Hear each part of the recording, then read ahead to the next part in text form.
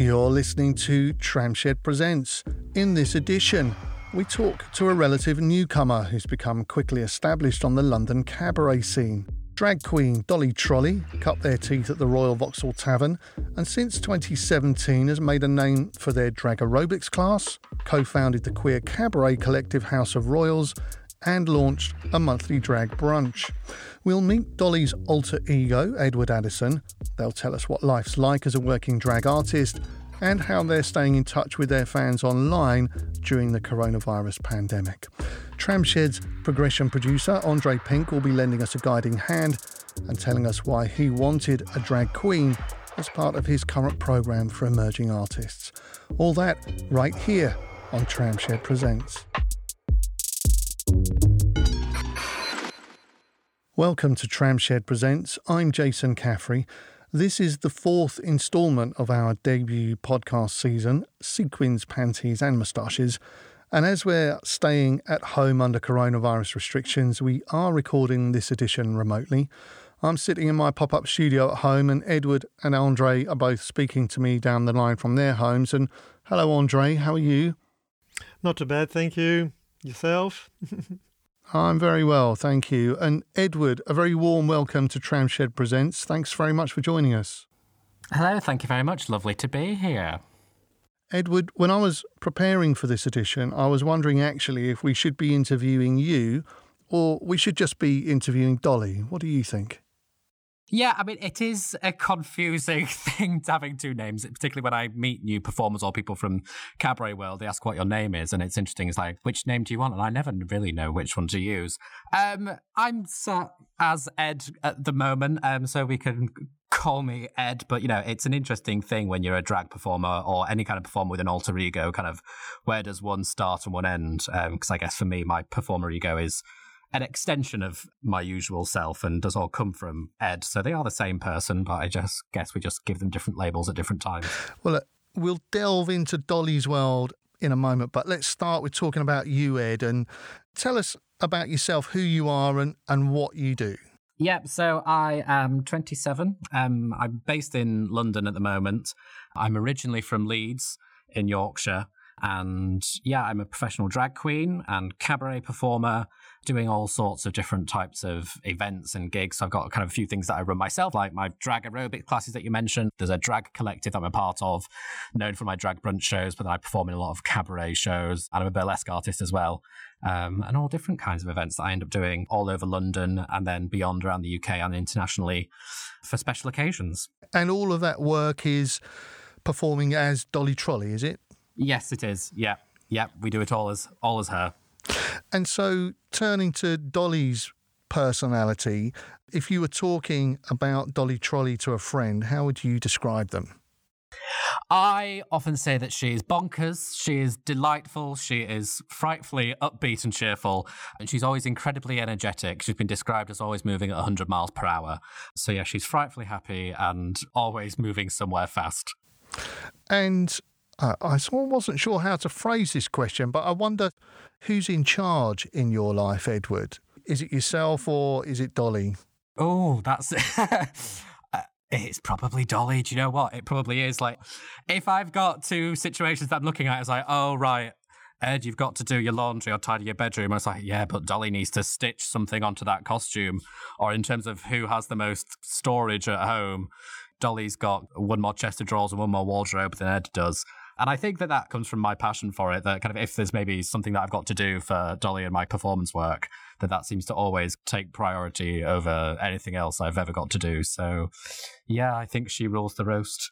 It sounds like, and look, clearly there is. I've been looking at your Instagram feeds and some of the feeds of drag aerobics, which we will talk a little bit more about. There's a lot of costume, there's a lot of makeup for Dolly. That alone is a big commitment. I often complain that one of my least favourite elements of drag is the number of objects required. Like, whenever you go to a gig, it's kind of, I have a enormous suitcase that you have to take, or, depending on what it is you're doing that day. But sometimes on a Saturday, for example, I might have kind of 3 gigs on a Saturday in 3 different venues across London, and you need kind of different costumes, hair, shoes for each one. And you end up traipsing around an enormous suitcase, and people ask you where you're going on holiday. And it's like, oh, no, you don't understand. It's not worth explaining to you as I pass you on the tube. So yeah, it's an expensive thing to be doing. It's not cheap. And yeah, it involves a lot of work behind the scenes in keeping all your costumes and makeup and, thinking of new things, as well as keeping everything in order. And yeah, there's a lot of elements to it beyond just stepping out and looking beautiful, which I do very well, obviously. It sounds like Dolly could do with an entourage, actually, but how did they come to be? What was the journey that brought Dolly into the world and out into the open and onto the stage? Yeah, so it was start of 2017 when she started to form. And it was after I moved to London. I graduated from university in the summer of 2016, moved to London, got a job, and I was bored stiff. I'd always performed throughout my childhood, teenage years, and at university. It had always been something I'd done at the side. I'd always taken dance classes and performance classes when I was a child and a teenager. And then when I was at university, was involved in lots of dance and musical theatre extracurricular activities. And I think that when I first moved to London after university, I was craving that extra little thing on the side, because at that time all I had was going to work and then going out clubbing and, to be honest, getting drunk. And I saw at the Royal Vauxhall Tavern there was a course advertised called The Art of Drag, a course that's run by Michael Thwaites, who's a fantastic drag performer. And for me, it was something to just do as a little creative hobby, or having danced previously and noticed that I had maybe a particularly good feminine energy with my performing. But then as a boy, that's not always kind of appreciated or championed. And, I was able to turn that around and use that for something that began as a hobby and then became a slippery slope, really, into a career.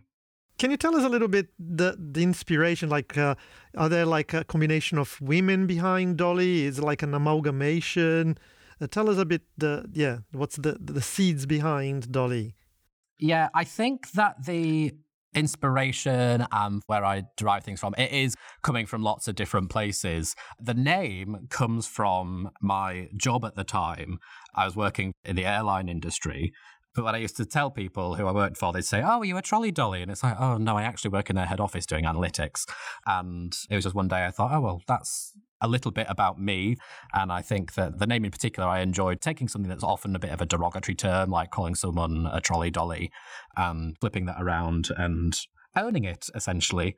And I think that Dolly is inspired by lots of powerful women. And I think that a lot of my performances and work comes from the importance of laughter, smiling, and frivolity. I'm inspired a lot by Lady Gaga, Dolly Parton. With my drag aerobics, people have called me Jane Fonda. But I like bright colours, and I like being quite powerful with my drag, often seen in a thigh-high boot. My first performance in drag ever, I actually did a tribute to Princess Leia. It was a 10-minute extravaganza about her renouncement of men because Han Solo, well, was trash. Fantastic. And you were going to run a masterclass for us, right? And unfortunately, we canceled that because of lockdown.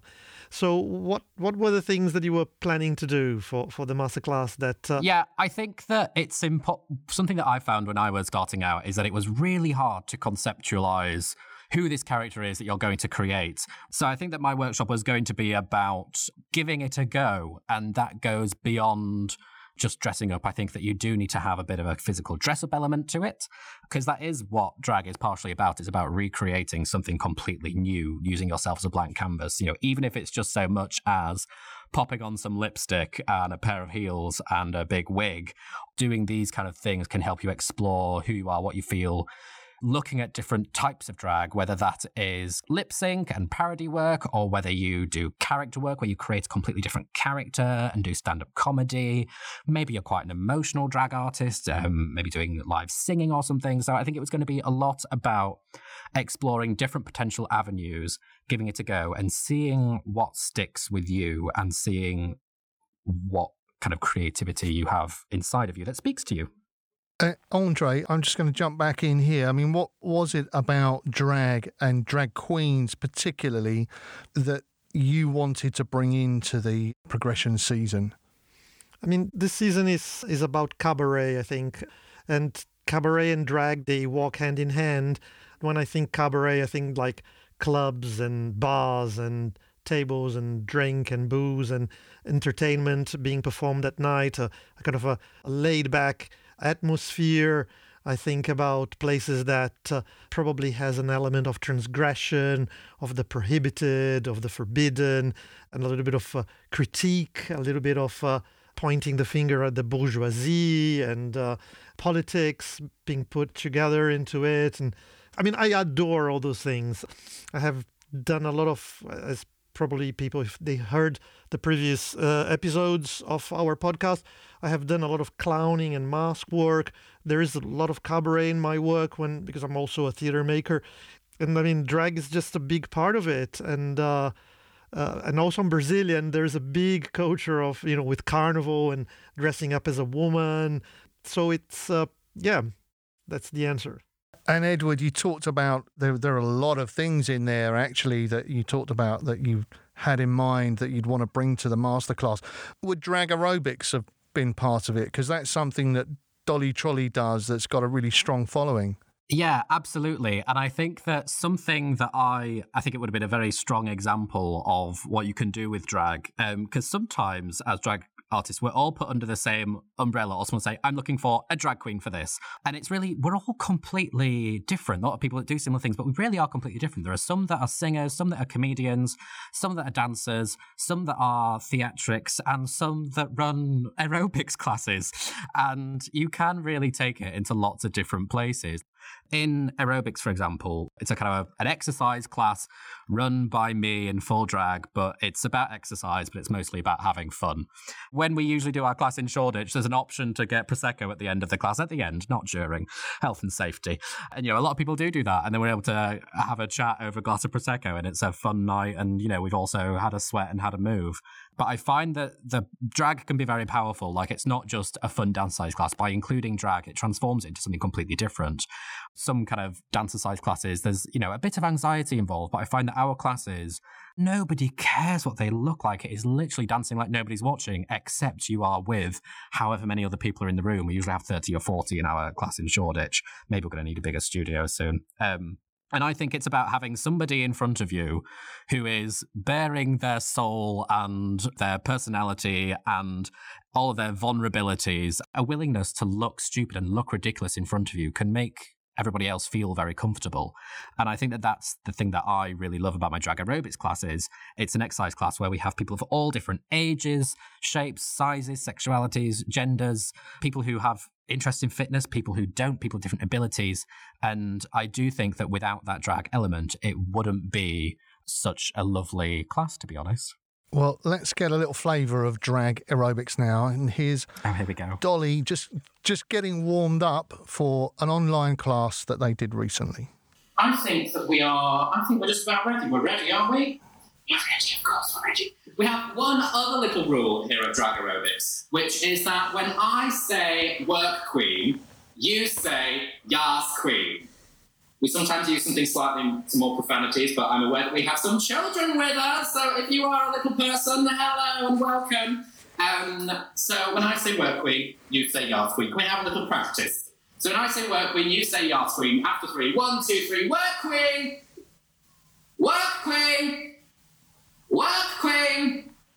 Lovely, I think we're ready. Okay, so we're going to start the warm-up. We're just going to go from top of the body to the bottom of the body. Edward, that was a drag aerobic session that was live streamed online, and that's something that's enjoying a real boom while we're all under lockdown, and you've had some big audiences, but that clip tells a little bit of a story because, of course, when you're doing that work queen routine, you're talking to a screen, which is why you can't hear anyone coming back at you. And I'm guessing that many more people are coming online to do your class than you can handle in person. But maybe you've got to work that a little bit harder at it at the minute. Yeah, it is. It's a very different thing. Usually we have our studio class and we've got room for about 30 or 40. And yeah, it's a little thing that throughout the class, just to make sure everybody's still alive and still with us. We shout Work Queen, they say shout Yas Queen, and everybody loves it. Like, everyone's usually shrieking at the top of their voices. And it's a very different beast where then I'm at home and can't hear everybody else, but I just have to trust that they're there. I can see the little kind of numbers to see how many people are online and how many people are watching. There's a comment section which is kind of filling up, but I can't read it because I'm squatting in the middle of my living room. And people then, once we finish the class, I get sent all their selfies and the pictures and the little videos, and people are shouting Yas Queen at home. I might have to get involved because my lockdown diet, all I can say is my waistline is just unravelling, completely out of control. But Andre, I know, has been running regularly during lockdown and doing some online yoga as well. What do you think, Andre? You might give drag aerobics a try? Absolutely. When do you do it, Ed? We are doing it on Wednesday nights at the moment. We do it at 7:30 p.m. We go live on my Facebook and Instagram channels. I'm going to join with my mum, I think, and maybe invite my brother too. It'll yes! Yeah, we've had quite a lot of families and cross-generational. I get quite a few pictures of whole families and whole households doing it, which is wonderful. And yeah, we've got quite a lot of kids doing it. I think the youngest we've had is we've got a 5-year-old who's a regular, which makes my little heart melt. We've had quite a few people doing it with their pets as well. We've had quite a few dancing dogs and dancing cats. We even had a dancing hamster. And where did the original idea come from for drag aerobics? You've talked about the different directions that you can go in with drag, but there must have been a seed somewhere. Yeah, because as I said, you can go in all sorts of different directions with drag, which is one of the things that I love about what I do, is that I then do have, my finger in drag brunch, do lots of cabaret shows. I'm also a well-known burlesque artist with my drag, but then also this drag aerobics class, which isn't something that is very common, or I think that I know anybody else doing. And it was very cliche, just a bit of a drunken joke in a dressing room. It's an event that I run with a performer and producer that I work with a lot called Ginger Flappage. And one of my cabaret acts is a bit sports themed, where I do a lot of high speed skipping. I think I look like I've just been shopping in Sports Direct and at some point pull a skipping rope out of my crop top and do some kind of high speed skipping tricks. And I think it was just joked about how hilarious it would be if I ran exercise classes. And I used to teach some dance classes before, and I thought, you know what, I could do that. And then with the help of Ginger, we made it happen and got it off the ground. I mean, I guess that's how I started drag, just a bit of wouldn't this be funny if you start doing this? And then you do start doing it, and then it turns into something fantastic. And I've really enjoyed having it happen in lockdown. It's kind of the thing that's keeping me sane.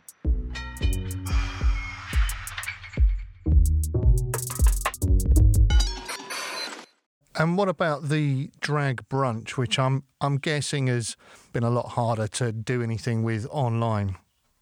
Yeah, so that's something that, because there are brunches that happen all over, and I was getting booked as a guest performer at a lot of different people's brunch shows and really enjoyed them. It's a place of complete euphoria and hedonism, often with free-flowing alcohol and food, and then drag performers to entertain you. It's like, what's not to like?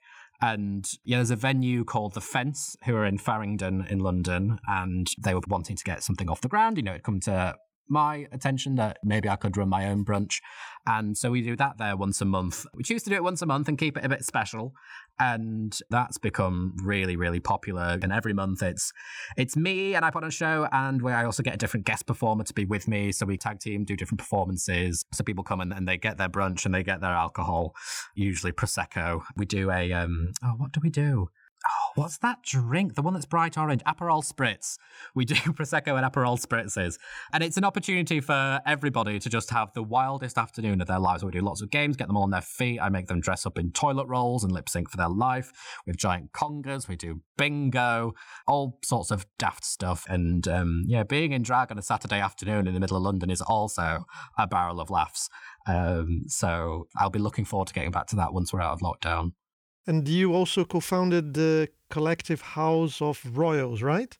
Yeah, so that's a group of, there are 8 or 9 of us, and that's actually the group that was formed that I kind of started doing drag with. The drag course that I did, the Art of Drag at the Royal Vauxhall Tavern. And we found that after a few months, we were all doing all right in ourselves, and we were, getting gigs, performing, working, enjoying what we were doing, all doing very different things. And then the Royal Vauxhall Tavern offered us one night to put on a show. We did. It was fantastic. And then we found that we had a really good, strong collective that was very diverse, not just in lots of different types of drag performers, in drag queens, drag kings, people who are non-binary drag performers, but also people using different disciplines. Some people who were more high-energy lip-sync, dance and burlesque like me. We had stand-up comics, people who sang, people who did some more performance art and kind of emotive work. And so we found that we were a really good collective. And so now we have a quarterly residency at the Royal Vauxhall Tavern, and that's kind of our mothership, essentially. And, you've got all of these things going on, Ed, and I think any wannabe drag artist listening will be really keen to know how far you're actually able to earn a living as a drag queen. I mean, does Dolly pay the rent? She pays probably about half my rent, so then I work part-time as well.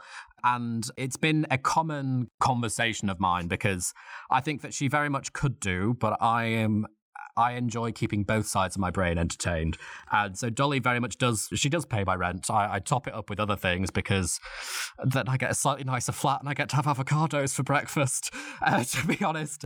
But yeah, you could make good money doing it. It takes time to get there, which is sometimes a bit frustrating to hear. I remember the first time I got offered a paid gig, I was like, what? You want to give me money to do that? And, I was very much a newcomer, so it was a very small fee, understandably, and as it should have been. Now earning very professional rates and doing things for large venues, large scales of people, large companies, all sorts of really different, interesting jobs. Like I had one where I had to go into different media offices handing them out puddings. And that was for large companies. So there is work out there, but it takes time and effort, which is really frustrating as a newcomer to be like, oh, I want to do this. And it is a bit of a gamble. Like, you don't know if it's going to pay off, but you've got to try. I think I've been very lucky and very privileged in that there have been lots of people who have been supporters of mine to help me and guide me in different ways.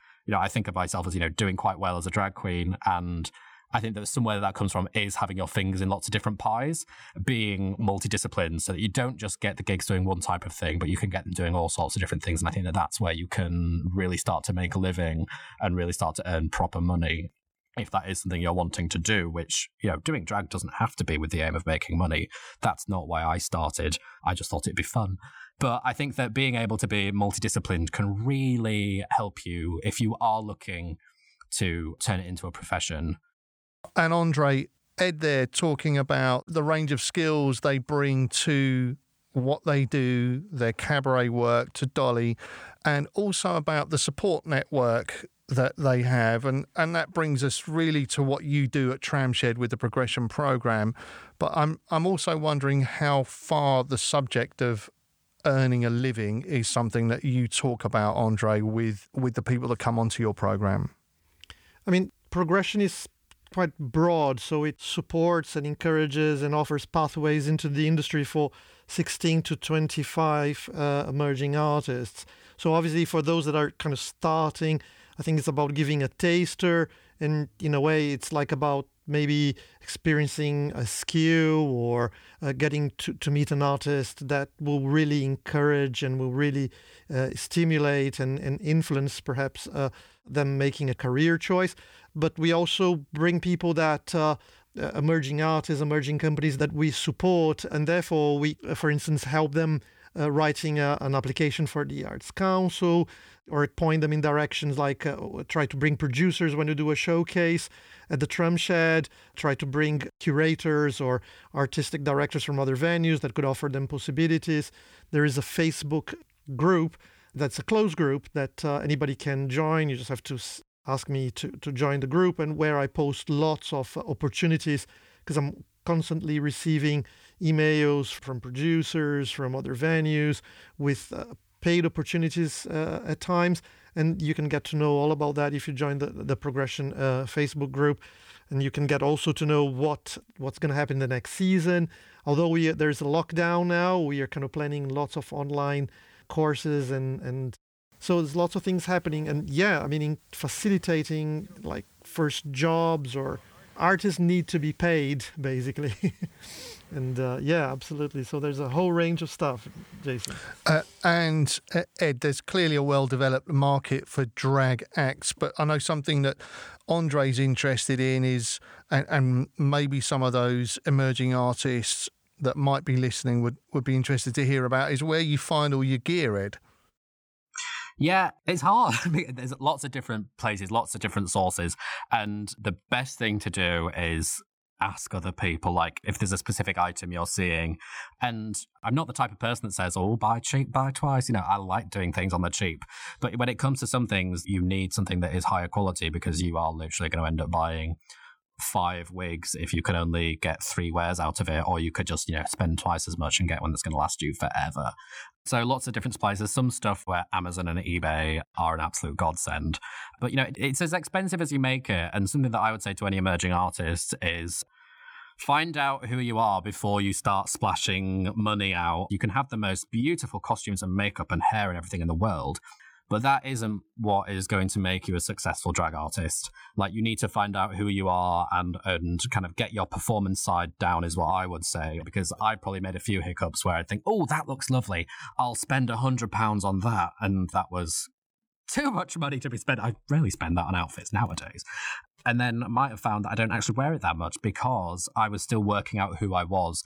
But, you can do it from basic high street shops. Like, makeup, some people say you need all fancy stuff. I get just about most of mine from Superdrug or Boots.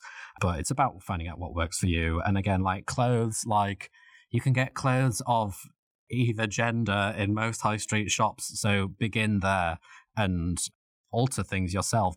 Make things fancier yourself, adorn things with extra accessories while you build up your style. And then I think that as you perform more, you'll be able to build up a network and get to know different people. And then, you can just ask like, oh, who made that for you? Or where'd that wig come from? People are always willing to share. So lots of different places. I think find out what works for you. But when you're getting started, you can get it done on the high street. It's easy peasy. And was there a moment, because you say about finding yourself, did you have a moment of epiphany that you kind of, oh, I found Dolly, that's it? Was it the exercise during Michael Thwaites, or what, you had Dolly before? Tell us, was there a moment? Yeah, I mean, she's always developing. If I just look at myself a year ago, like just aesthetic-wise, I can see myself completely changing. I think that I started to find out who Dolly was probably when I started getting on a microphone in drag, because that was something I was petrified of. I think that when I first started performing, I had cabaret acts that were very much set. Like, I had a track that was this many minutes, and I had this choreography, and I had these pieces of costumes, and that's what I did. But when I think I really started to find out who she was when I started hosting cabaret shows or hosting brunch shows. And that involved not just going out there and doing a performance or two, but spending time mingling with people, and they just want to chat to a drag queen and get to take some funny pictures. And I think that was when I really got to find out who she was, that she was a bit daft, a bit silly. She's never got any trousers on, always in a leotard and very high shoes and very upbeat and very high energy. And I think that's when I started to really figure out who she was. When you started talking to people in your persona, that I realized that, yeah, she's a daft cow. And really, she's just an exaggerated version of me. She's just me, but with a lot more license to be stupid.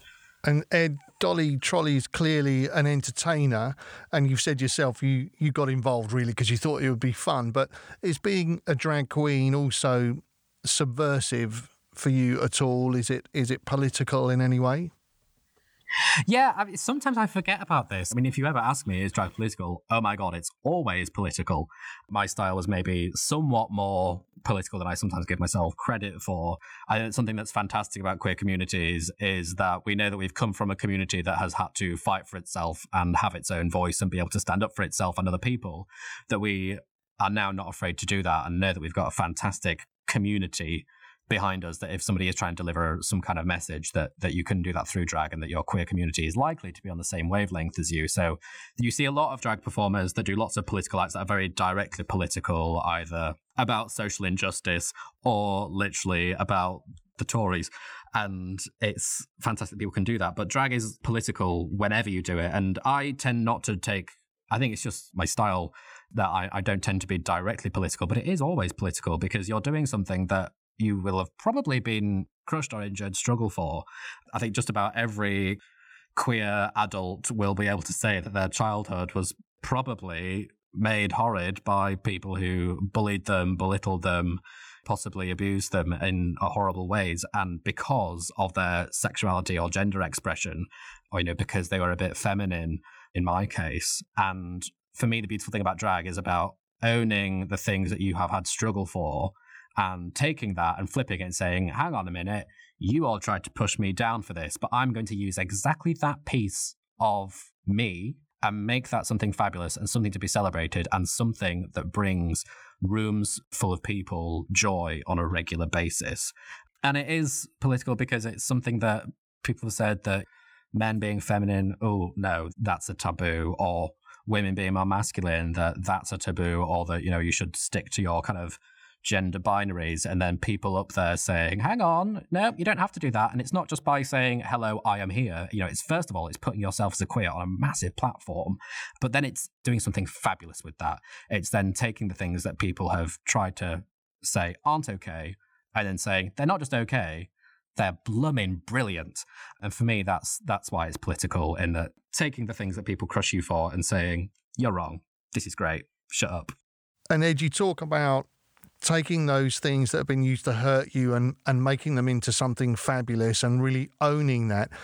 What about then taking that into the mainstream? Because drag has gone mainstream. The RuPaul phenomenon has done that. It's brought it into the mainstream. Do you think it's there completely now? It's you can't dispute that RuPaul's Drag Race has absolutely brought drag into the mainstream, made it popular, made it cool, which benefits me unboundedly. So I can't complain for that. And so it has done that, and then it's normalized it a bit more. It doesn't mean that then that when people see kind of feminine men or boys in the street, they still won't shout things at them, because there's still a bit of it's okay if you're on TV. Like, there's an element of celebrity about it, which for me makes it a bit less relatable, but it's made it intensely popular, which means a lot of audiences want to go and watch drag who aren't LGBT. Like, to be honest, I'll do a lot of drag brunch shows. There are some times when you've got lots of queer people in the audience, and sometimes you've got absolutely none. And, that audience probably wouldn't be there without this mainstream of RuPaul's Drag Race. For me, the issue with RuPaul's Drag Race is that it is saying, oh yeah, men can dress up as women and be fabulous at it, and that's great. But they do very much only show one type of drag, which is cisgender men dressing up as fabulous women. They're getting a bit better at the kind of having more non-binary and androgynous drag, but they're still not having any female bodies or trans bodies on there, which is an issue because, to quote Spider-Man, with great power comes great responsibility, which I do think applies in this case, that you've got this audience, this captive audience that covers the world with their eyes fixated on what drag is and what drag looks like.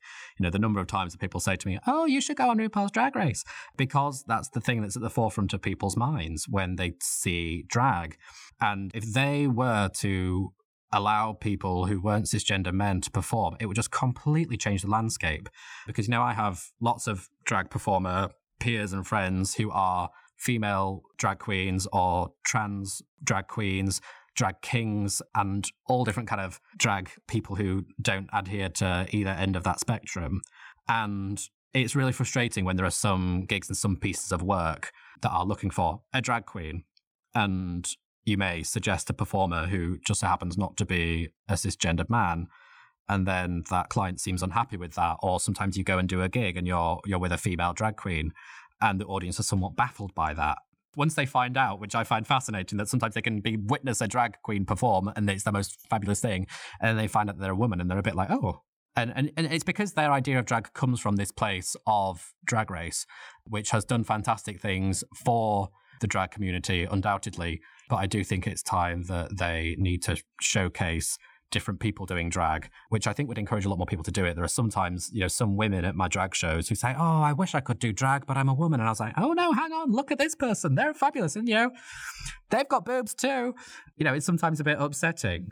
I think, Ed, this would be a good moment to play a clip from Celine Lowenthal. Now, Celine we spoke to in the previous edition of Tramshed Presents.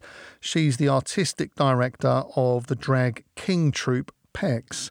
And she suggested that maybe RuPaul, and I don't want to get into a RuPaul bashing session particularly, but she suggested that perhaps RuPaul had taken drag too far into the mainstream.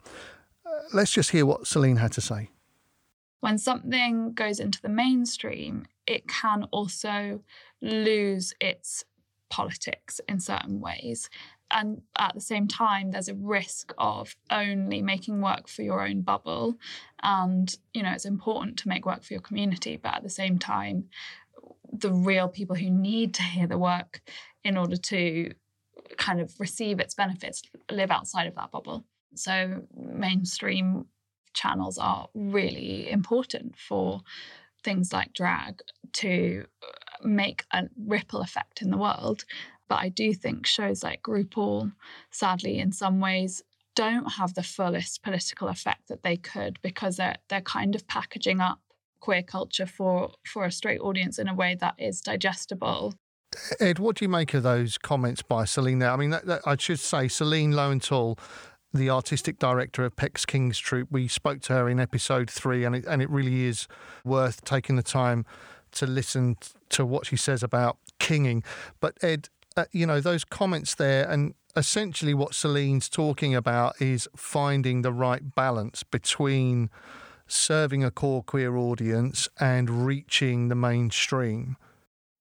Yeah, I would completely agree with everything that they said, and I think they put it wonderfully. And yeah, there's a fantastic necessity to go into the mainstream, because we can shout in the echo chamber, but at some point we need to get outside of our bubbles, which is the point that you need to go out into the mainstream. That's where you start to make change. If we are trying to reach a place where there are better rights for trans people, there's no point just keeping that shouting to within the queer community. So they do make the fantastic point that the mainstream is a very useful tool and a thing that is needed. And I think that what is important to remember when you go into the mainstream is to not change yourself for the mainstream. Remember where it has, like I said, remember who needs it. Drag is, for me, about taking struggle and finding empowerment in that. And the people that are going to benefit from that are people who have dealt with struggles, and probably most directly the queer community, and remember that that's the people who it's for.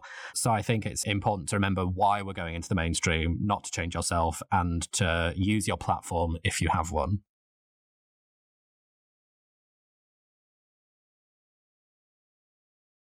Oh, world domination. People often ask what your goals are, and to be honest, who knows? And my general philosophy towards life is that I don't necessarily make set goals or plans. If someone was to say, where do you see yourself in 5 years? Absolutely.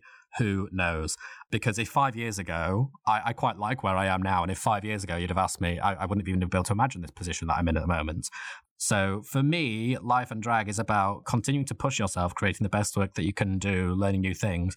And when new opportunities arise that you think are a good opportunity, take them and make the most out of them. For example, drag aerobics. If you'd asked me 2 years ago if I wanted to run an exercise class in full drag, that thought had never even crossed my mind. But now it's one of the most popular things that I do.